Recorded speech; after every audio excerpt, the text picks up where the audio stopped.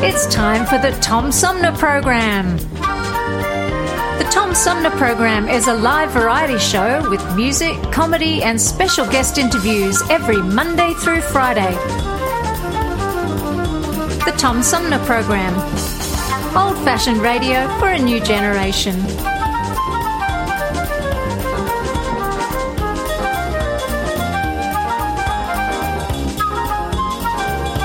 Our theme music is Fruit of the Louvre, provided by Flint composer-producer Howard Eddy.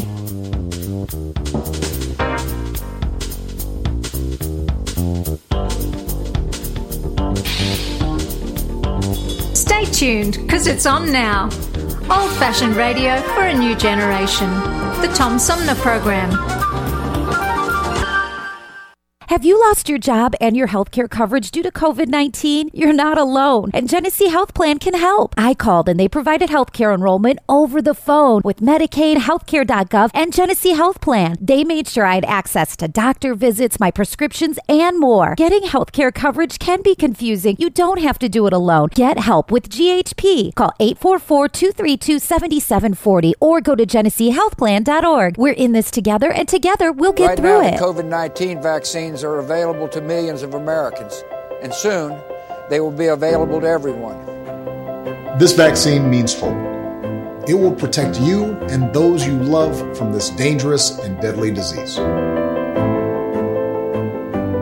want to go back to work, and I want to be able to move around. To visit with Michelle's mom, to hug her and see her on her birthday. You know what I'm really looking forward to is going to opening day in Texas Ranger Stadium with a full stadium. We've lost enough people, and we've suffered enough damage. In order to get rid of this pandemic, it's important for our fellow citizens to get vaccinated. I'm getting vaccinated because we want this pandemic to end as soon as possible. So we urge you to get vaccinated when it's available to you. So roll up your sleeve and do your part. This is our shot. Now it's up to you. Hi, I'm U.S. Senator Debbie Stabenow, and I'm listening to the Tom Sumner Show.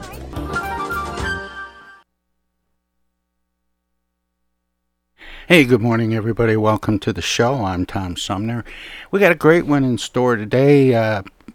The author of American Schism, Seth David Radwell, will be joining the roundtable. Today is Wednesday, which means Armchair Politics is coming up in about an hour for our weekly roundtable with roundtable regulars Paul Rosicki on the left and Henry Hatter on the right. And, of course, as I mentioned, they'll be joined by Seth Radwell for today's roundtable discussion. Now, starting out this morning, I was really looking forward to an interview. And, again, this is one of those welcome to live radio moments.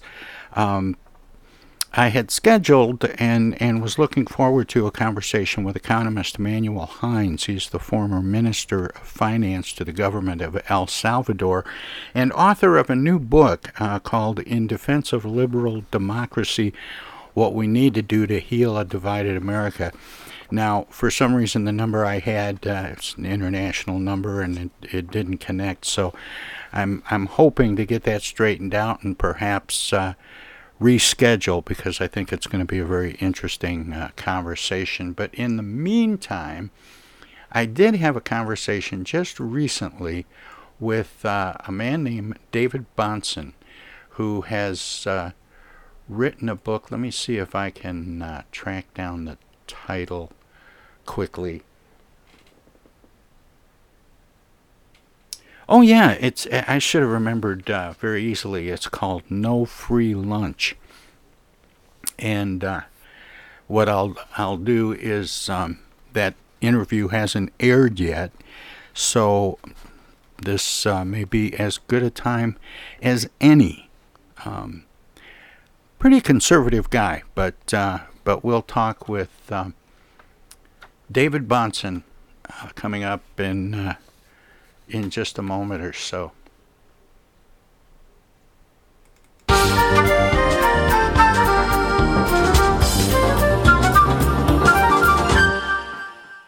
Hey, welcome back, everybody. This is the Tom Sumner Program, and my guest this hour is the founder and chief investment officer of the Bahnsen Group. and the author of a new book called There's No Free Lunch, 250 Economic Truths by David Bahnsen. And David joins me by phone. Hi, David. Welcome to the show. Well, thank you so much for having me. I don't usually start out with quotes, but I will in this case. Ben Shapiro from the Daily Wire says that you are a vital voice in a time of complete economic chaos. Do you think we're in complete economic chaos, David? I think that in terms of economic thinking, it's gotten to be quite chaotic. Yeah, I do. I think a lot of the economic circumstances are more volatile than they are chaotic, but they are headed in a worse direction. And one of the reasons I wrote the book is to try to clarify some of the economic thinking that I think is needed as we go forward and try to advance our economy for greater prosperity. And the title of the book, There's No Free Lunch, that's one of those things I've been hearing since I was a kid, and it's right alongside the phrase "it takes money to make money." Are those economic truths, or are you talking about different economic truths in your book? Well, the irony of there's no free lunch is that it sort of encapsulates a number of economic truths.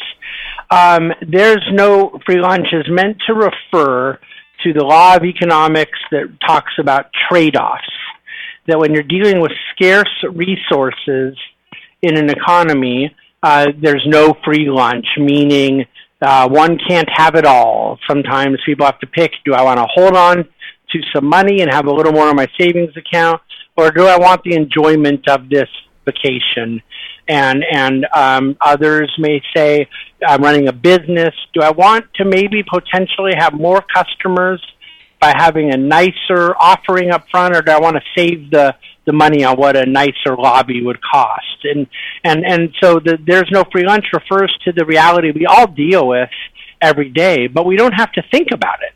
It's so embedded into the laws of nature that there are trade-offs that we not only don't think about it, we accept it.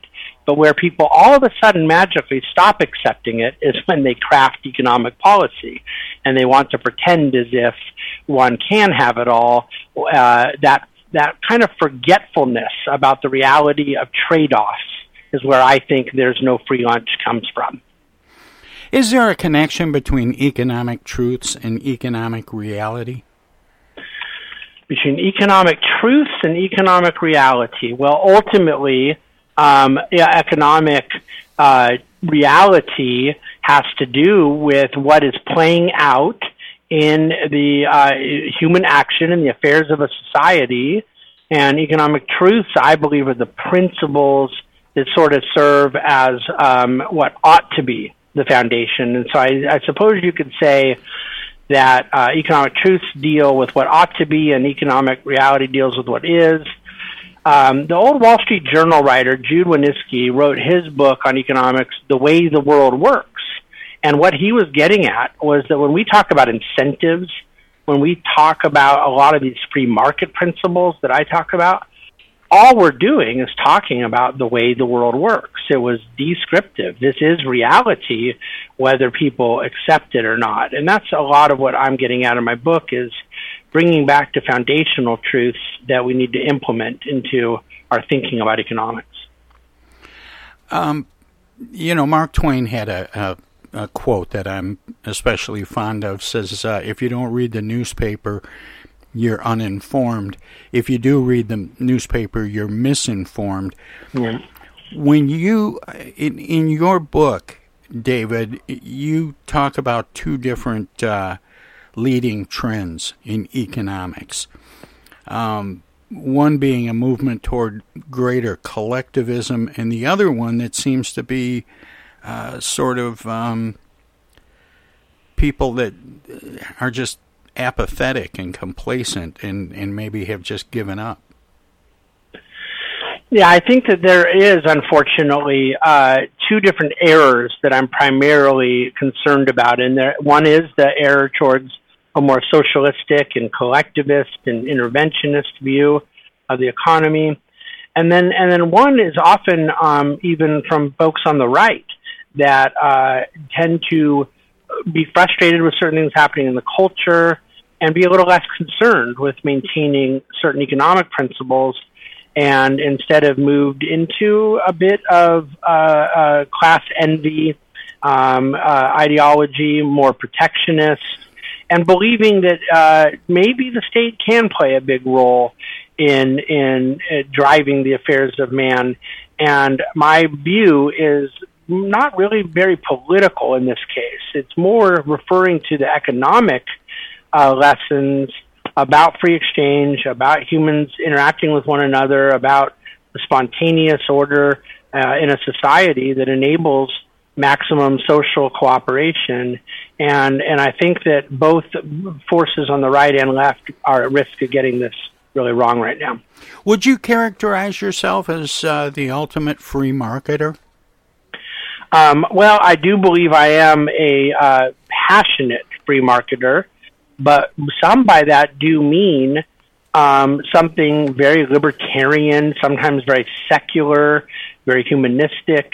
My belief about being an ultimate free marketer is still rooted in very strong transcendent truth commitments. I do believe mankind was made in the image of God, and I do believe that ultimately the best aspirations of a free market don't work apart from a virtuous society. I have more of a Burkean vision, the famous political philosopher Edmund Burke, that I want to see manners and civility and morals married to the market principles of free exchange, the optimal allocation of resources that I think free markets represent.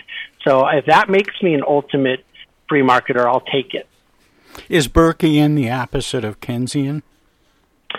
No, I think that it is very different than Keynesian, but I think that Hayekian, Friedrich Hayek, would be more the opposite of Keynesian, because that gets into specific views about central planning in the economy, which would have been Keynes's great legacy, and one, of course, I disagree with, and Hayek, who believed in more of a free society. So they were at more direct odds. Burke would be closer to Hayek than Keynes, but Burke's unique proposition to modern discussion has more to do with where civil society, the need for mediating institutions, the need for strong morals in the people come from. So I see Burke complementing Hayek, but both of them being pretty strongly opposed to Keynes. How did the Industrial Revolution and manufacturing change the economy, and how has it changed as it has evolved into more of a service economy? Well, when the Industrial Revolution initially happened, you had an explosion in GDP growth in every developed nation on Earth.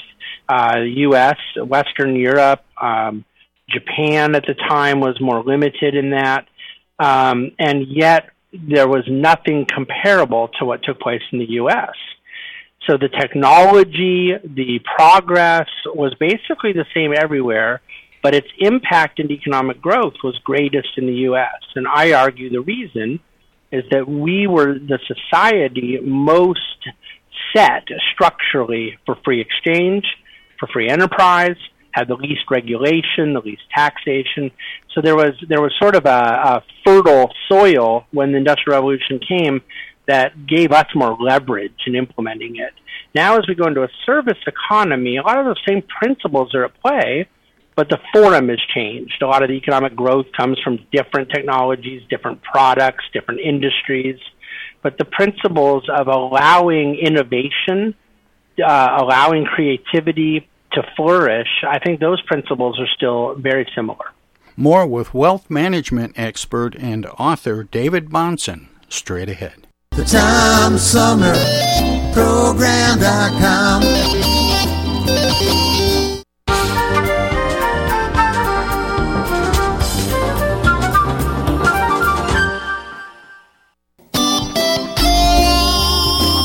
Old-fashioned radio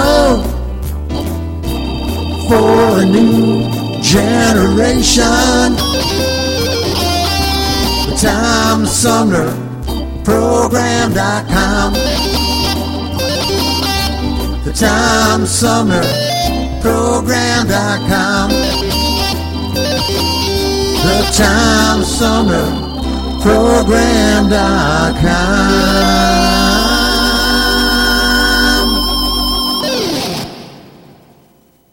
From the Tom Sumner Show.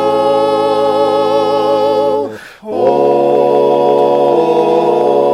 yeah. Hello out there, everybody. It's me, Tigger. T-I-double-G-R. That spells Tigger. And don't forget to remember to listen to Tom Sumner program on account of because he's so bouncy. I'm Julie Lopez with Crime Stoppers. Have you ever wondered what to do if you have information about a crime or the whereabouts of a felony fugitive and you want the police to know but you need to remain anonymous? Well, here's what you can do. You can go to p3tips.com or download the mobile app. You can go to Crime Stoppers of Flint and Genesee County's Facebook page and click on the Leave an Anonymous Tip tab, or you can call 1-800-422-JAIL. All methods are anonymous, and if your help leads to a felony arrest, you may be eligible for a cash reward. Remember, your voice matters. Our lives have been turned upside down by COVID-19. When a vaccine becomes available, it's critical that all of us get it. What we do as individuals will impact everyone's health, including those who can't get the vaccine. We won't get through this unless everyone takes part. Now is the time to get up to date on all recommended vaccines for both kids and adults. Experts say it's more important than ever for everyone to get their flu vaccine this year.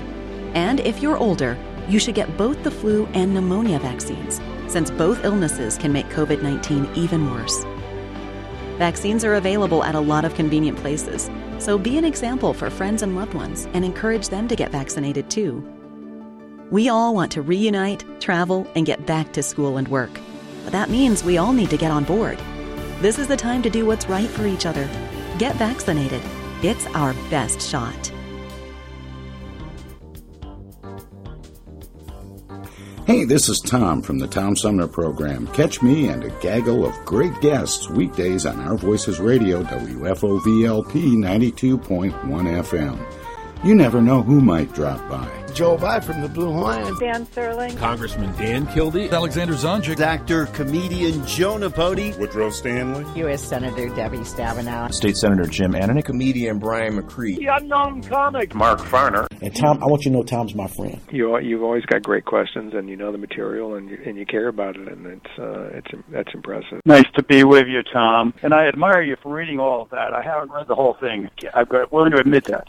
Hey, Tom, this is my favorite interview always. It's like having coffee at the kitchen table with you. Tune in Monday through Friday from 9 to 12 right here on 92.1 of a kind, and check out our website at TomSumnerProgram.com. MTA Flint is nationally recognized for continually seeking to provide sustainable, reliable, and cost-efficient transportation for individuals throughout the region. Through work-related and non-emergency medical transportation and Your Ride services, MTA is moving people with future and alternative fuel technologies. More information about MTA Flint and specialized services is available at mtaflint.org. Discoveries. They happen when we least expect them, in places we thought we knew. And discoveries have a way of teaching us a little more about ourselves along the way. Welcome to Flint and Genesee County, where up north meets down south. Home to Michigan's largest county park system and a vibrant culture. A place filled with discoveries we've yet to make, throughout acres of beautiful lakes, wetlands, and woods, and in the diverse city beyond. Where the uplifting melodies of gospel choirs fill the air, where the work of renowned artists color the galleries and museums, where the fresh fruits and vegetables at the downtown farmers market awaken our senses, and where the cultural center and planetarium broaden our view of the world. Let's spend a few days enjoying the wonders of Flint and Genesee County, where the joy of discovery is pure Michigan. Your trip begins at Michigan.org. This is Congressman Dan Kildee, and you're listening to the Tom Sumner Program. More with wealth management expert and author David Bahnsen straight ahead. Now that we see technology growing almost exponentially, and discussion of robots and artificial intelligence, is there going to be a need to re-examine how the free market works if most jobs that can be done by humans are replaced by machines? Well, this is one of my favorite subjects because I believe that this is not a new thing. This is a 50-year-old thing, that for 50 years we've been living through a period of greater automation, greater technology, greater computerization, greater digitalization. And what has happened over the last 50 years? 65 million new jobs created. Now, if some of those been what Schumpeter called creative destruction, some jobs and sectors went away and had to kind of give way to new jobs and sectors, yes, that's happened. And sometimes those things can be very painful to an individual, family, or community. But ultimately, I don't see any evidence that the progress of technology and including greater efficiencies made possible by digital tools leads to job destruction. I think it leads to job transformation. And one of the things I argue in the book is that if someone is looking for a tool in the job market that cannot be commoditized away, cannot be digitized away, cannot be automated, the answer is in character and virtue. Every employer wants character. Every employer wants integrity. So I think that market forces are going to create a transformation out of more digital realities, and yet the more evergreen principle remains that virtue cannot be automated away. I hold a lot of faith in those two principles simultaneously being true. David, would you compare the creative destruction going on in the wake of new developing technologies currently similar to that the world experienced during industrialization?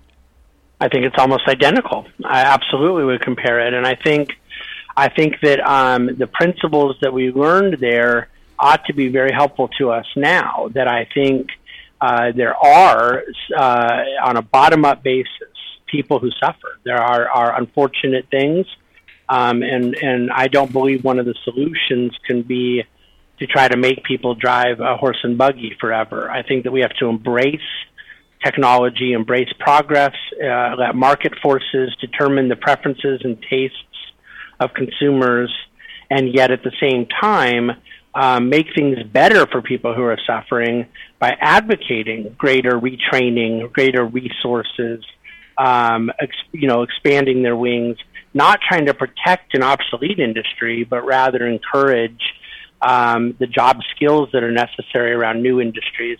And this is a societal lesson that you would like to think we had learned in history. It looks like we have to relearn it again. But I think both morally and economically, it's extremely important. I think you could say the same thing about COVID-19.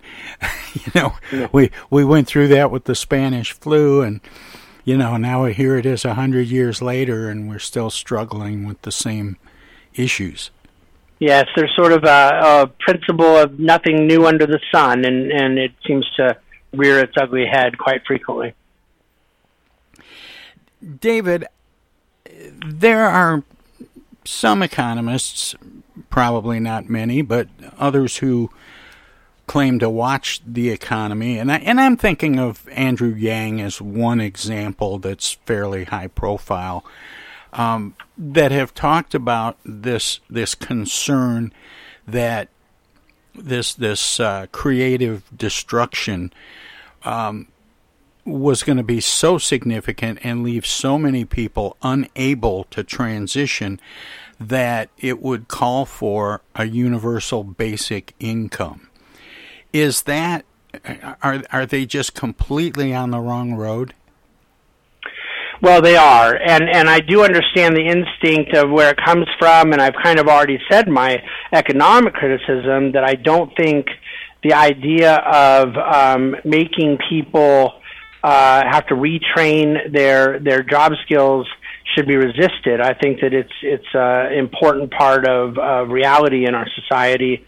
But even apart from my disagreement with his diagnosis, I'm incredibly disagreeable to the solution, but for an entirely different reason.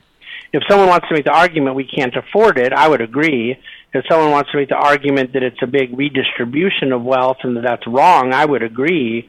But fundamentally, my biggest argument is that it's dehumanizing to the people that we're giving it to. People are not meant to live off of the largesse of others. I think that people are made with incredible creative and productive capacity. And to tell somebody you need to become a ward of the state to have your basic needs met, and that there are some people in society that are capable of really great things and you're capable of only small things or perhaps nothing, I think is immoral. I think it's materialistic, and I think it is ultimately missing the point of what really feeds the soul of humanity, which is earned success, which is purpose, which is activity, which is the feeling of achievement that comes from being productive. And so universal basic income to me is the wrong solution to a wrongly diagnosed problem. And I'm bringing that up as an example of something I touched on earlier, and that's about whether or not changes in the way we're able to get things done require a rethink of the economy. I wasn't bringing it up to suggest it as the answer, but one of the answers that's been put out there. I just wanted to make that clear. It's definitely been put out there, and you mentioned Andrew Yang is more of a popular advocate, so it has more, shall we say, broad appeal now than it used to. Ultimately, there are a lot of different arguments that people make against it, and I think all of those arguments I'm sympathetic to. I don't think we can afford it. I don't think redistribution is a solution. Yet even apart from the sort of societal transfer payment problem that universal basic income intrinsically is, my biggest argument against it is the anthropological one. It's that I don't think humans were made to merely be beneficiaries of others. I think that ultimately what we ought to do is encourage the risk-reward system of free markets that encourages all people to live up to their own productive capacity. How has the pandemic impacted basically the economy and the way everyday people deal with it and the way the government has dealt with it? Because it has done exactly what you're suggesting the UBI would do. It had people sitting at home collecting checks. Yeah, I think that the COVID pandemic has allowed for the worst of all thinking to come out, and those who were prone to believe that the central bank, the Fed, should be the arbiter of our problems have had a chance to double down. Those who believe that Washington, D.C. should be the solution have had a chance to double down. Those who have a certain class of society they want to blame have had a chance. There is a tremendous, in my mind, policy error that has actually exacerbated some of those tensions and some of those resentments. There's no question that the policy response to COVID was almost entirely benign to upper-class people and was horrific to those of lesser economic opportunity, and I think it's immoral. Some aspects of COVID were unavoidable, but I think that the policy responses, the notion of large increase of national debt, the Fed response that has allowed asset prices to boost higher even as real wages have not. These are things that are making problems we already had worse. They're not making them better. I hear politicians talking all the time. Of course, they're always promising that they're going to, bring more jobs to an area they're campaigning in, and, that things are going to get better on their watch and all of that kind of stuff. But one of the things that I keep hearing is that the economy is doing great, and reports about what's happening on Wall Street and with the stock market seems to be all positive.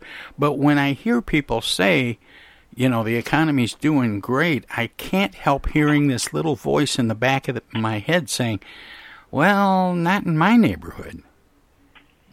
And it's often the case that there may be certain communities geographically that are doing well in an economic time and other communities that are not.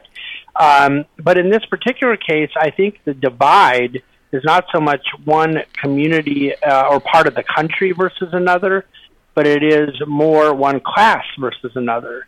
That where there is a heavy ability to function on digital work, remote work, where one is largely driven with asset prices, so the stock market and real estate.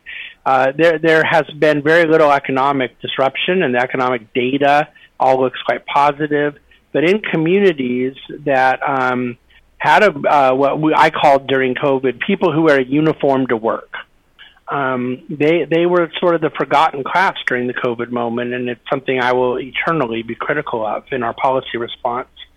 There was an article in the New York Times that I'm never going to forget that went through and identified certain zip codes where they said you're where the COVID spread is and the numbers. We really think you need to be ordering your food, have food delivered because it's a higher risk area. Don't be going out, have the food delivered. And then I thought, who do they think is going to deliver that food? So what they were basically implying was, you're in a good enough area, has a COVID spread, but you can afford for food delivery to come and so forth. But then, we'll just have these lower class people, they can take all the risk, they can get on their bikes and go deliver the food. I never understood exactly where they thought that labor would come from when they were telling folks to not go out in society and patronize restaurants and coffee shops. At the end of the day, there's no question that some parts of the economy have responded okay to the COVID moment, and some parts of the economy were decimated, and I think it's a failure of policy. Circling back to creative destruction, which simply means that as technology evolves and what skills are required in the marketplace change, doesn't that widen the divide between the haves and the have-nots? And is that a problem? And how would you chart a path to better success for people on the lower end of that? Well, I do believe that we have got to focus on economic growth and not focus on economic equality. And what I mean by this is not that I'm against equality. I don't really even know what it means. I always tell people, I lecture on this subject, if we divided all the money up in the world, every dollar, evenly to every person on earth tomorrow, it would take about 5 minutes for there to be inequality again, that instantly people's decisions, people's taste, people's, what market prices would immediately alter that quote unquote equality. And so I just simply want a higher quality of life for all people. I care about the human person. And if Roger goes from one place in life to a higher place, has greater amenities, greater comforts, greater luxuries, greater health care, greater quality of life, and yet Bill goes to an even higher place at a faster pace, I'm not as concerned about the delta between Roger and Bill as I am that both Roger and Bill are enjoying a better quality of life. And I think that policies that are geared towards creating opportunity for economic growth ought to be our top priority. This is not so much a political thought, but an economic one. How do you generate economically? What's the framework whereby everyone has more opportunities for growth? And I think the testimony of history is where there's more freedom, where there's more opportunity. But you also temper that with talking about a certain amount of virtue and morality that you place a high value on. And in a free market, that isn't always the case. I remember a time when I was much younger where basically people had an attitude that if I'm doing well, everybody does well. Yeah, my response is that it's imperative that we not make the mistake of believing that perfection and utopia is possible here. So there will be greedy people, there will be, self-interested people that have a callous disregard for the needs of others, even in a free enterprise. But we're only talking about two options here, either greater freedom or greater central planning. It's one or the other. And I don't believe that the greed of the central planner is superior to the greed of the entrepreneur. Ultimately, what I desire is that Burkean vision, the self-interest of the entrepreneur who makes more money by serving the needs of humanity better. He cannot make a dollar unless he has served the need of his fellow man through a good or a service he provides. There are market forces that limit the bad vices of humanity, but they're not perfect. But then when we marry those things to a greater moral foundation, greater character, greater mediating institutions, then I think we get the recipe for my full vision of a free and virtuous society. And so while I do believe that the state's attempt to disintermediate self-interest is highly ill-advised and has worked out disastrously throughout history, I most certainly believe that we have a more prosperous society when we foster both free markets and greater character building, greater virtue. That's why it's the last chapter of my book, because I think virtue and discipline have got to be foundational at what we're advocating in the vision for a free and virtuous society. How do we fund those things that everyone uses, infrastructure, education, those kinds of things that, historically people chip in and through taxes, they chip in and the government puts that money out there to do those things on behalf of the people. But how do we fund those things if, or is that the role of government? Well, it's interesting because you use the word government a couple times in there, and I very much agree that there are certain functions of government. Yet in America, we have to use another modifier to the word government to know what you're referring to. Do we mean the federal government? Do we mean the state government? Do we mean city or county governments? There is an economic principle to this, but it's largely thought of as sort of a political orientation. But I am a big believer in localism, in what the early founders referred to as federalism. But even in Catholic theology, people know as subsidiarity. I want greater resources into education, but I think that locally, school choice provides a lot of that. If there's local government taxation that's providing a public school option, that could be available, but having availability for vouchers and tax credits and things that might help people to go to a school that more is tailored to their own family's needs. So the more local choice you have, I think the greater result, greater outcome. Infrastructure, there's certainly some infrastructure projects that are in the domain of federal government. Hoover Dam and things that have a national interest, highways and things of that nature. But then, of course, a lot of what we refer to as infrastructure is very local. Cities and townships and counties can chip in. So there's a rule for taxation. I don't attempt in the book, I'm not ambitious enough to lay out exactly what those principles need to be case by case, but the broad high-level principle, in my opinion, is, I'm not a anarchist or libertarian. I think that in a civil society, there needs to be that sort of social order that allows for things like infrastructure and technology. But do I have a pretty strong bias towards those things being localized where possible? I certainly do. Well, and it's funny because you said something, and we're all used to hearing this federal dollars, state dollars, and local dollars. And I have to admit, David, I always snicker a little bit when I hear that because the dollars are all coming from the same place. Well, they certainly are, but the difference is that there's a lot more control on the dollars that come from the local place.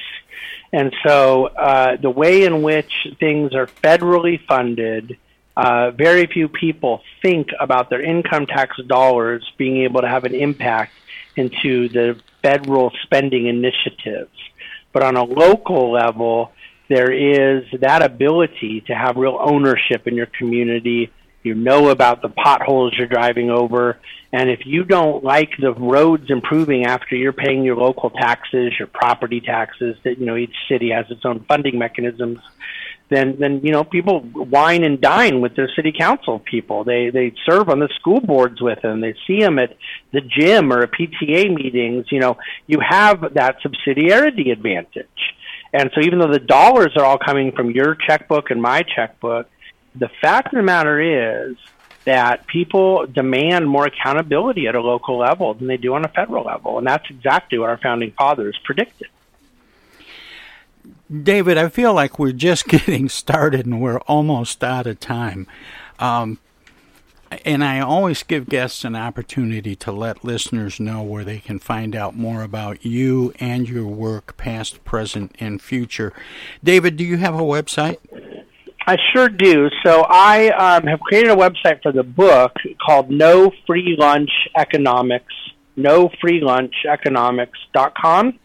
And then at that website, not only will people see all kinds of info about the book and resources and information, but then there they have all sorts of ways to get a hold of me and my other writings and investment work and social media and so forth. So that's the easiest kind of single way to go about doing it, nofreeluncheconomics.com. Well, David, thanks so much for spending this time with me and sharing your thoughts with me and the listeners. Keep up the good work.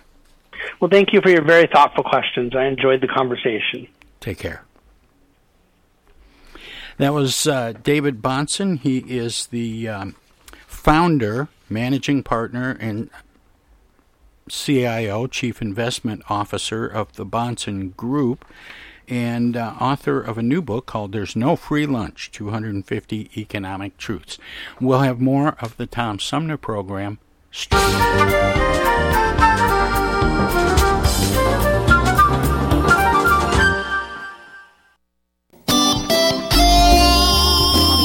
Old-fashioned radio for a new generation. Tom Sumner Program.com.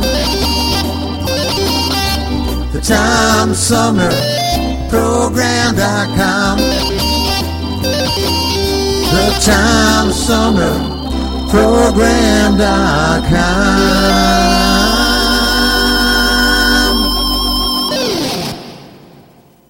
From the Tom Sumner Show.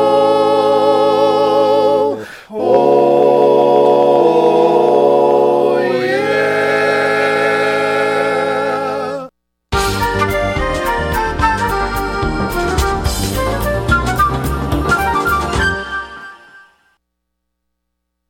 Hi, this is Joe By from the Blue Hawaiians, and you're listening to the Tom Sumner Program.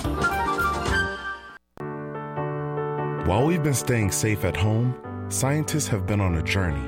The destination? A COVID-19 vaccine. This journey began decades ago with research into other coronaviruses. Scientists built from there with months of research and development, cooperation with other experts worldwide, and clinical trials on tens of thousands of volunteers of diverse race, age, and health status.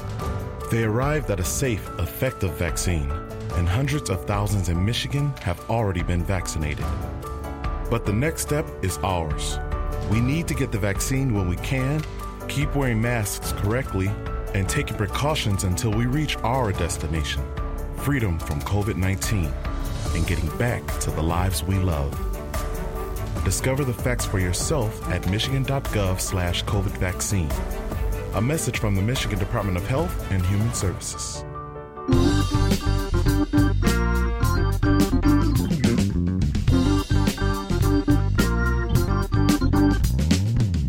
Start your weekend early with the Tom Sumner Program every Friday live at 11. We turn the spotlight on the world of arts and entertainment featuring artists from music, TV, and the movies. Catch everything from the rich local talent pool in and around Flint and Genesee County to up-and-coming stars of stage and screen, plus legends from New York and Hollywood. Hi, this is Greg Nagy. Hey, this is Harper. Hi, this is Joel By from the Blue Hawaiians. Hi, this is Alexander Zonjic. Hi, this is Mark Farner. This is Maurice Davis. Hi, this is Rochelle Ray. Hi there, folks. This is Sweet Willie T. Hey, this is Steve from the Nashville office. I'm Gwen Pennyman Hemphill. Start your weekend right. Go to 11 Fridays on the Tom Sumner Program.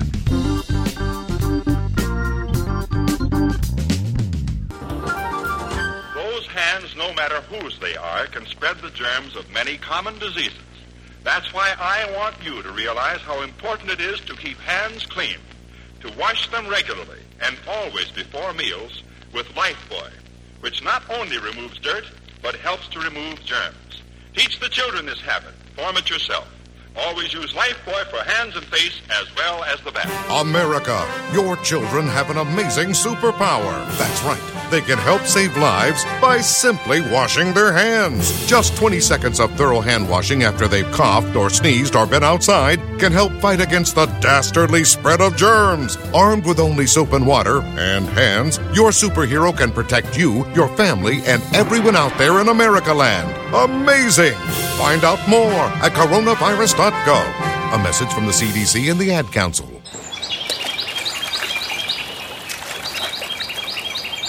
Imagine a journey down a picturesque riverway.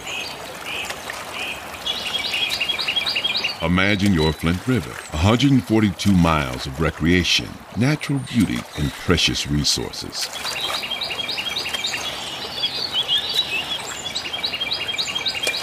The Flint River is a vital resource that is available for all to use and enjoy.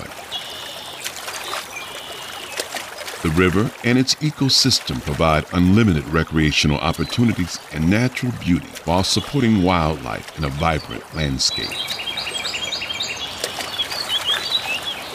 We all have a responsibility to protect and preserve this precious resource. Learn more at flintriver.org. or call the Flint River Watershed Coalition at 810-767-6490. The Tom Sumner Program.com. Hey, this is First Ward City Councilman Eric Mays, and you're listening to the Tom Sumner Program. Welcome to this presentation of the Comedy Spotlight on the Tom Sumner Program. The 35th President of the United States, John F. Kennedy, had frequently demonstrated a quick and ready wit. But his audience at the 1962 White House Correspondents' Dinner was unprepared for the high humor he revealed that night. It was shortly after his now famous clash with the steel industry, in which the industry had announced and then rescinded a steel price increase. I have a few opening announcements. First, the sudden and arbitrary action of the officers of this organization in increasing the price of dinner tickets by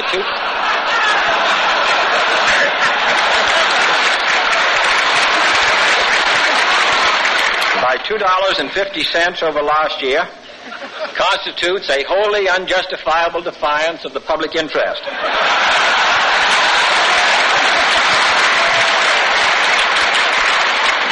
If this increase is not rescinded, but is imitated by the gridiron, radio, TV, and other dinners, it will have a serious impact on the entire economy of this city. In this serious hour in our nation's history, when newsmen are awakened in the middle of the night to be given a front-page story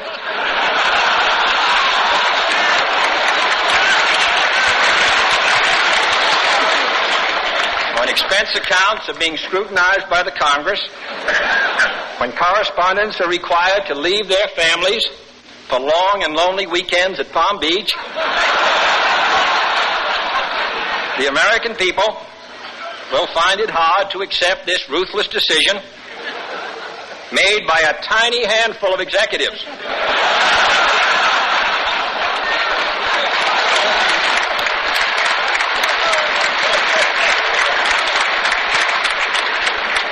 whose only interest is the pursuit of pleasure. I am hopeful that the Women's Press Club will not join this price rise and will thereby force a rescission. I'm sure I speak in behalf of all of us in expressing our thanks and very best wishes to Benny Goodman and his group, Miss Gwen Verdon and Bob Force, Miss Sally Ann Howes, Mr. Reed, who has some talent, but and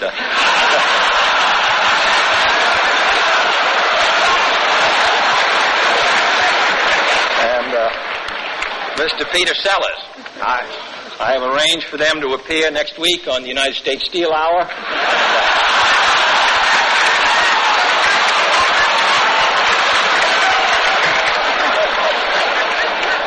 Actually, I didn't do it. Bobby did it, but we're going to...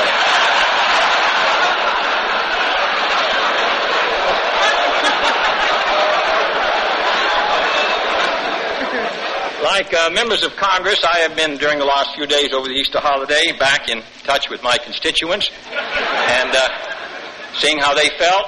And frankly, I've come back to Washington from Palm Beach, and I'm against my entire program. Would you? This was another Comedy Spotlight on the Tom Sumner Program.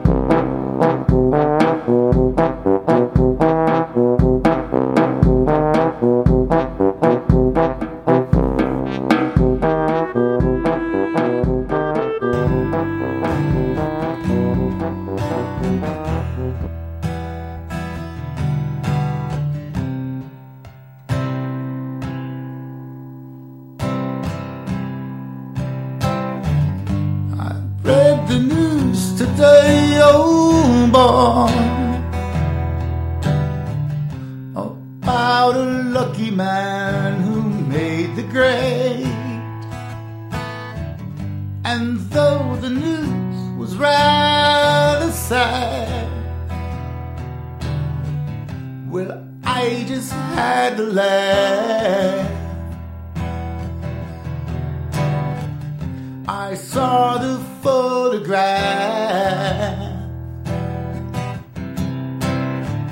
He blew his mind out in a car. He didn't notice that the lights had changed. A crowd of people stood and stared. They seen his face before. Nobody was really sure if he was from the House of Lords.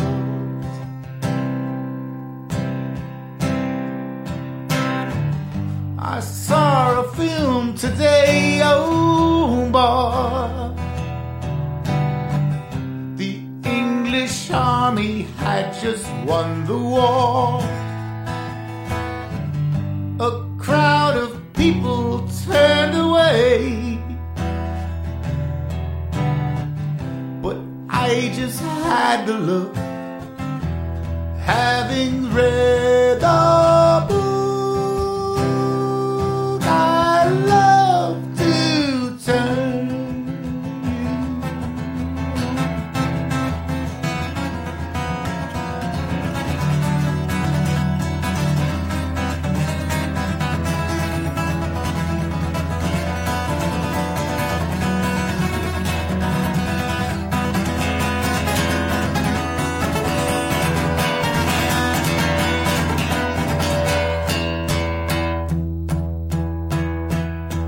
Woke up, fell out of bed, grabbed a comb across my head.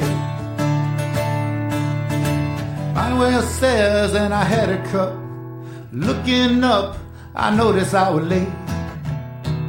Grabbed my coat, grabbed my hat, laid the books in seconds flat. Found my way upstairs and I had a smoke. Somebody spoke and I went into a dream.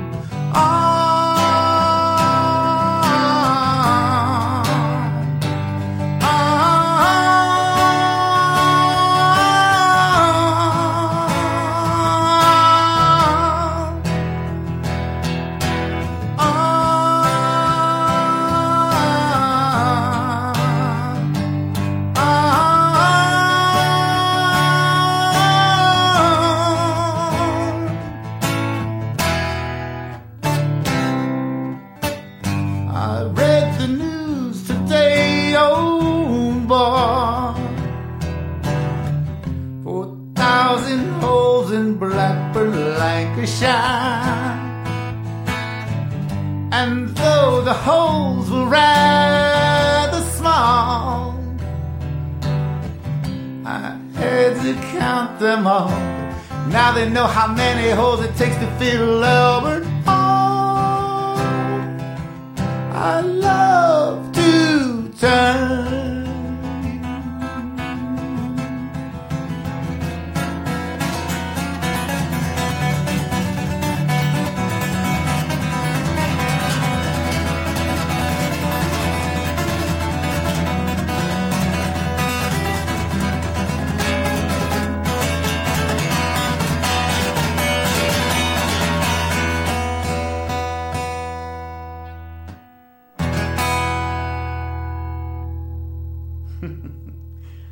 The Tom Sumner Program.com.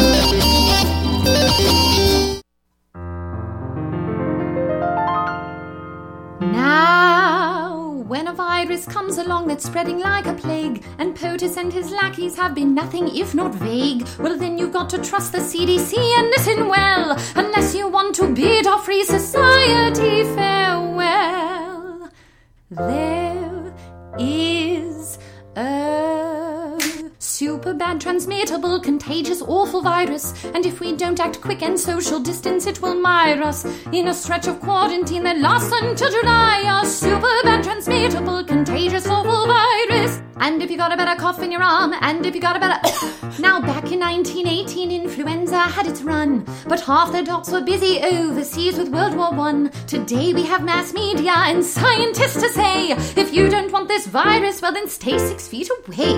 It's super damn important that we practice isolation, cause we're asymptomatic while it's in incubation. We'll overwhelm our hospitals if there's not mitigation. It's super damn important that we practice isolation. If we don't do it, then we're all gonna die. If we don't do it, then we're all gonna die. And so I hope at last you'll take this lesson here to heart, cause it's already scary and we're only at the start. If you get bored, just think of the immunocompromised, who can't go much of anywhere unless it's sterilized. Oh, super bad, transmittable, contagious, awful virus. If we don't act quick and social distance, it will mire us in a stretch of quarantine that lasts until July. A super bad, transmittable, super bad, transmittable, contagious, awful virus. Super bad, transmittable, contagious, awful virus. Old-fashioned radio for a new generation. The Tom Sumner Program.com. The Tom Sumner Program.com.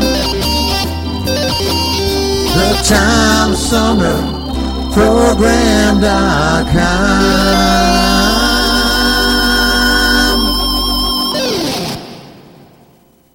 From the Tom Sumner Show.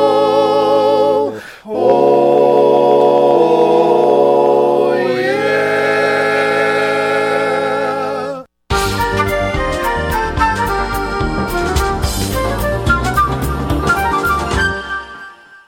The Tom Sumner Program.com. The Tom Sumner Program.com. You pilots, get off of my lawn. We're trying to do a radio show down here. It's a Tom Sumner program, don't you know? Go on, get out of here.